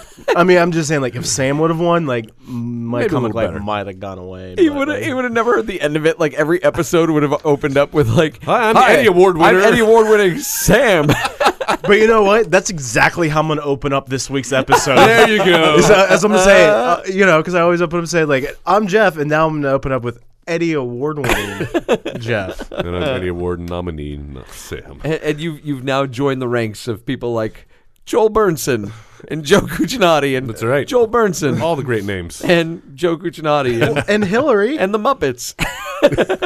and Hillary. And did Devin win something? And Bad Santa And Harper. and Harper. Yes. So what do we? I've lost my place, Joel. Where are we going? We're coming towards the end here. We only Oh, have no. the two major categories left. Major category? Thank you. The penultimate of which is the worst director for a film in 2015. And the nominees for Worst Director are Rachel Talley for Tank Girl, Mark Steven Johnson for Daredevil, Paul Verhoeven for Hollow Man, Willard Huck for Howard the Duck, George Lucas for Star Wars Episodes 1 through 3. You seriously nominated him for like all 3 movies. I mean, how do you break it down? It really is. Like, it's almost like, Quentin Tarantino's Kill Bill Parts 1 and 2. It's one complete story. Oh, man, but I think drawn out over 1 is way better than Kill Bill 2. Boring hours. Oh, no, I agree. I really thought it fell apart there. That's because it's this. It's supposed I get it was supposed to be one movie, right? And it's supposed to be the second act, and but the first one is so much more dynamic in its storytelling than the second one. Okay, so then let me ask you this: how do you take Volume 1 and Volume 2? The Force. You use the Force. That's not how the Force works. No. But how do you? But then how do you review it if you're looking at it as one movie, as he intended it to be? Well, because it wasn't released that way, so you can review them in 2 different. I don't. And really, ultimately, it comes down to I wasn't happy with where the story went in Part 2. So if it were one movie, I might like the entirety a little less. But as it is, Part 1 is fantastic. Oh, especially when you get to that, like, the anime sequence where it, like, tells the origin of Oren. Mm-hmm. Oh, it's so great. Like I said, he incorporates so many different film genre styles in telling the story in that once you get to Kill Bill 2, like, it's a little bit of a disappointment because it just plays as, like, a straight revenge movie. Yeah. Instead of, like, this visual feast. There's a little bit of a...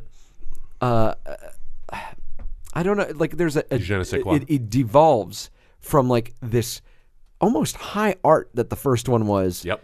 And then, like, suddenly just kind of becomes like, all right. Well, you see, because I like to look at it as one movie. Mm-hmm. And so I like to look at it as Volume 1 as a ramp up, and then Volume 2 is like the end of the movie, like the payoff where now it just is like that nonstop action. Like, okay, like, because like you got the backstory of the bride and Uma Thurman's character, the bride, right. In the first part, and then her whole backstory has been set up by the end of the first film. And so then the second film is just her like, all right, I'm ready to kick some fucking ass. Yeah, but she didn't kick ass. She sat around with David Carradine in a bed talking to their daughter, and it's like this is well, that not was the very build-up. that but was then the also very end. sitting there talking to Michael Parks for fucking 40 minutes. Yeah. Bill. Okay, yeah, that part. Yes, I remember Bill. Yeah. That part was like a drag in Volume 2 is where they were talking. Yeah. So we're right, is what you're saying. No, I don't. I mean, there's that kick-ass monologue about Superman and what's the secret identity and what's the actual, what's the disguise. That's true. That's a cool monologue. It just, it took forever to get to that. Yeah, I have a feeling Quentin Tarantino's best days may be behind him. Oh, I don't know. By the way, Yeah? he's still talking that Kill Bill Volume 3 is a very strong possibility. Bill's been killed, man. Yeah, Where but you- no, it's Vivica A. Fox's daughter, right? She's grown That's up. got to that's be right. it. That's got to be it. That's the only way. So find the bride. That's right. That should be the last. I read somewhere that he said he's probably only going to make 10 films. So he's got 2 more left if he's sticking to that. Oh, speaking of Tarantino, Yeah. Draft House showing True Romance this Tuesday. That's right. It's a script written by Tarantino but directed by Tony Scott. Yeah, I got into an argument with a friend because the Alamo's they're showing all the Tarantino movies and they Wait, included that. what? Yeah. I didn't know. You've never seen True Romance? No. Holy shit, but sir. It's good. Isn't that Danny DeVito, Michael Douglas? No. No. That's what? Oh, You're no, the romancing the stone. That's a completely different movie, sir. Nice. That's a little different. True Romancing the Stone. I like that. No, it feels very much like a Tarantino movie, but Wait, yeah. is True But Romance? directed really fucking But is that the one then with? It's got Christian Christian Slater. Slater, Patricia Arquette, All right, I'm Brad done. Pitt, I have no Christopher idea. Walken, Yeah, Walken. Dennis Hopper. I thought it was the Sam Bruce. Jackson, I thought it was the Bruce Willis. Gary That's War of Oldman. the Roses. Chris Penn, Tom Sizemore. Never seen it. I didn't know Alamo was doing all of his films. Well, now you know. Has it And already knowing started? is half the battle.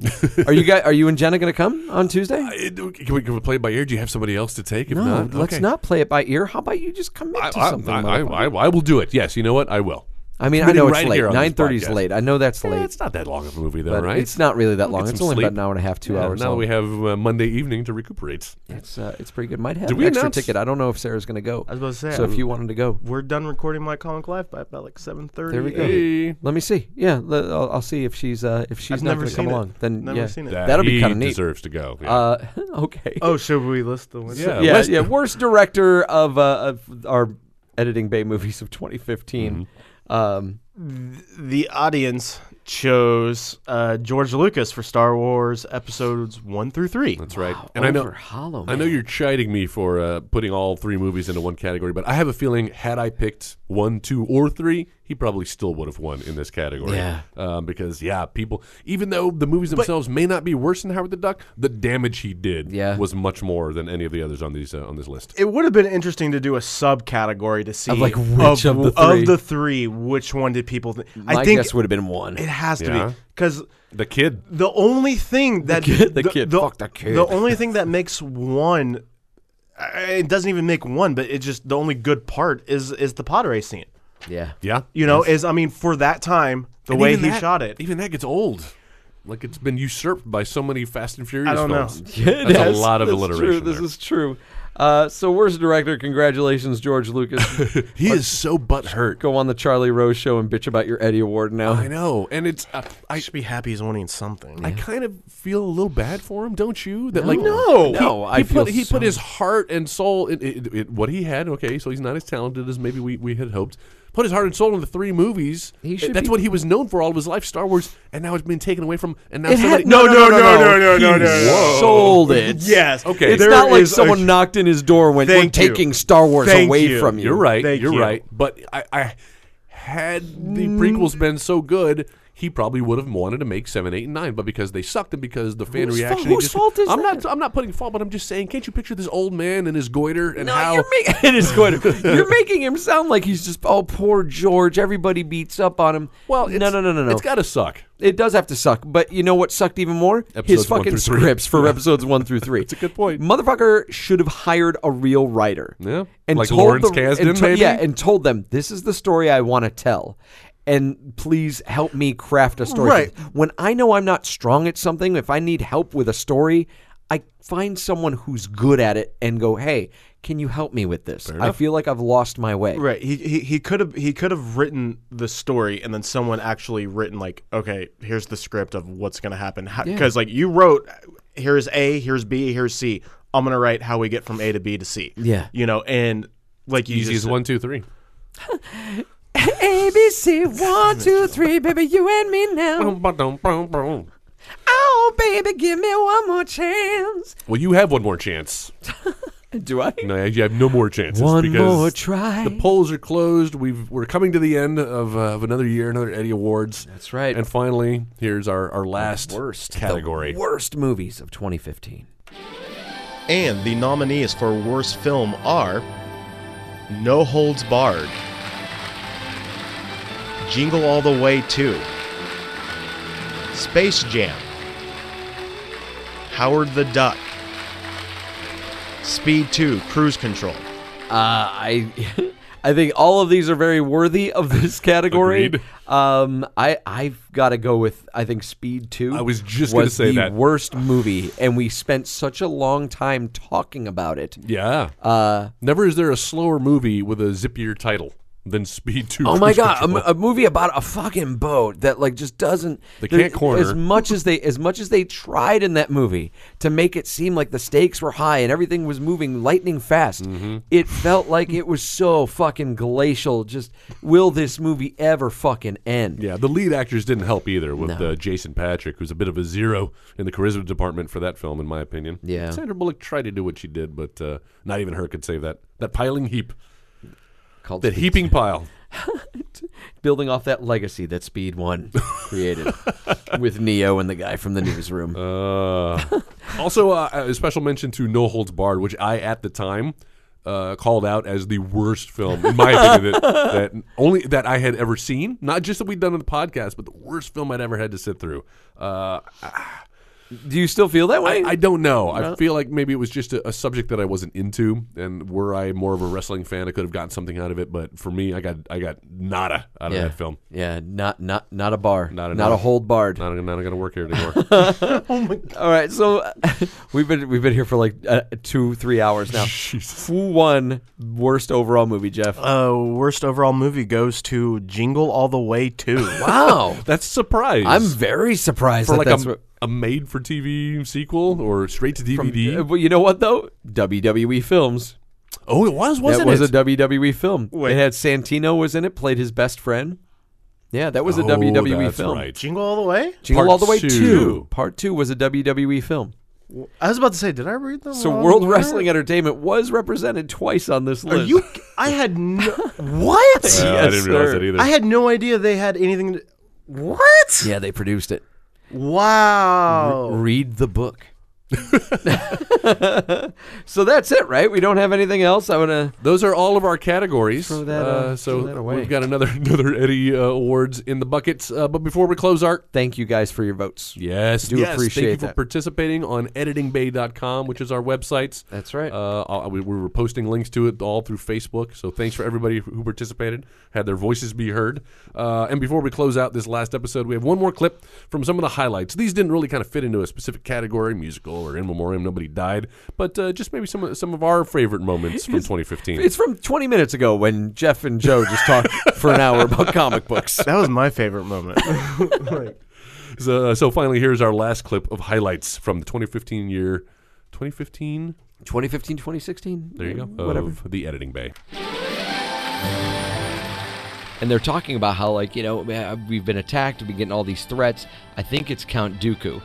And Mace Windu's like, Count Dooku used to be a Jedi. He wouldn't try to kill you. It's not in his character. Maybe a Jedi who's running rogue might be the first person you should look into. Nah, he's a good guy.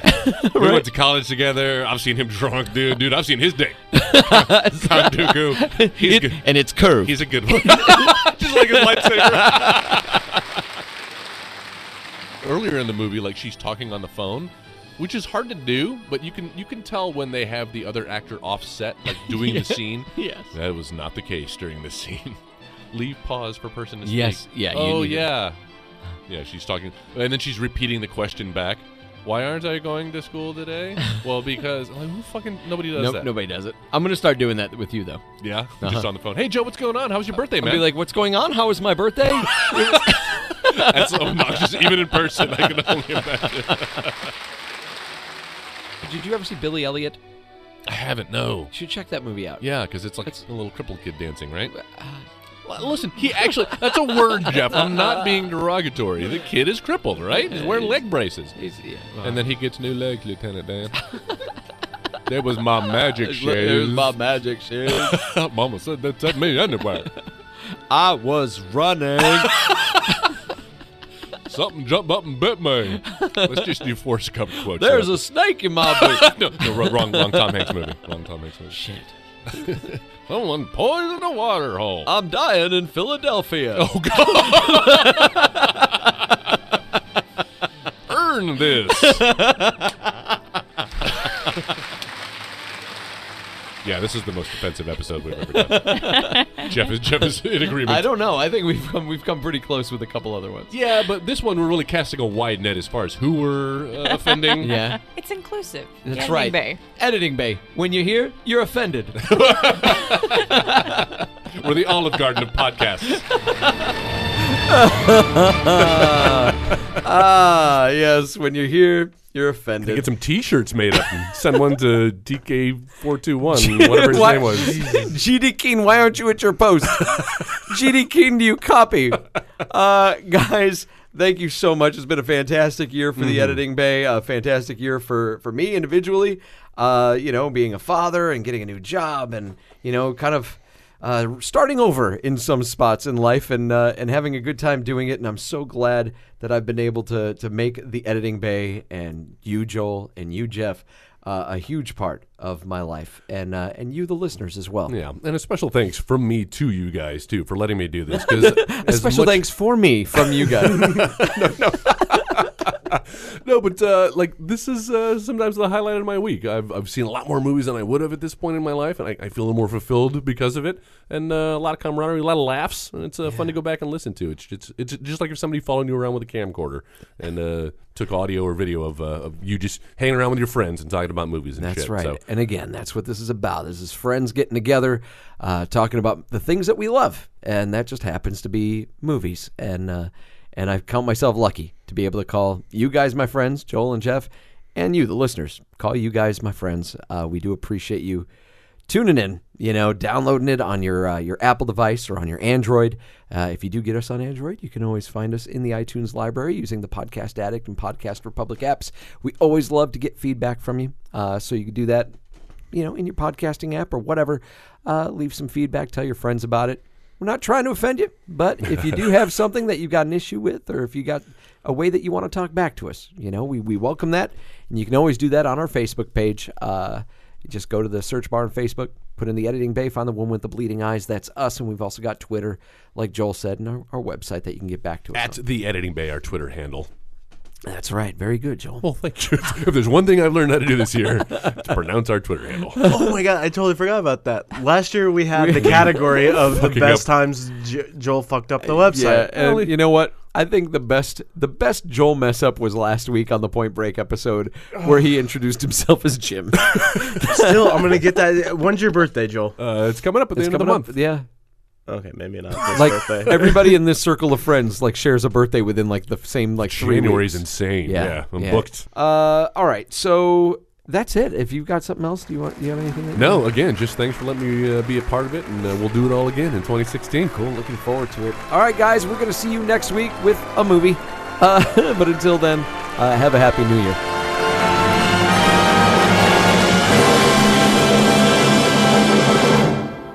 You've been listening to the Next Wave Radio Network. That's fucking gold.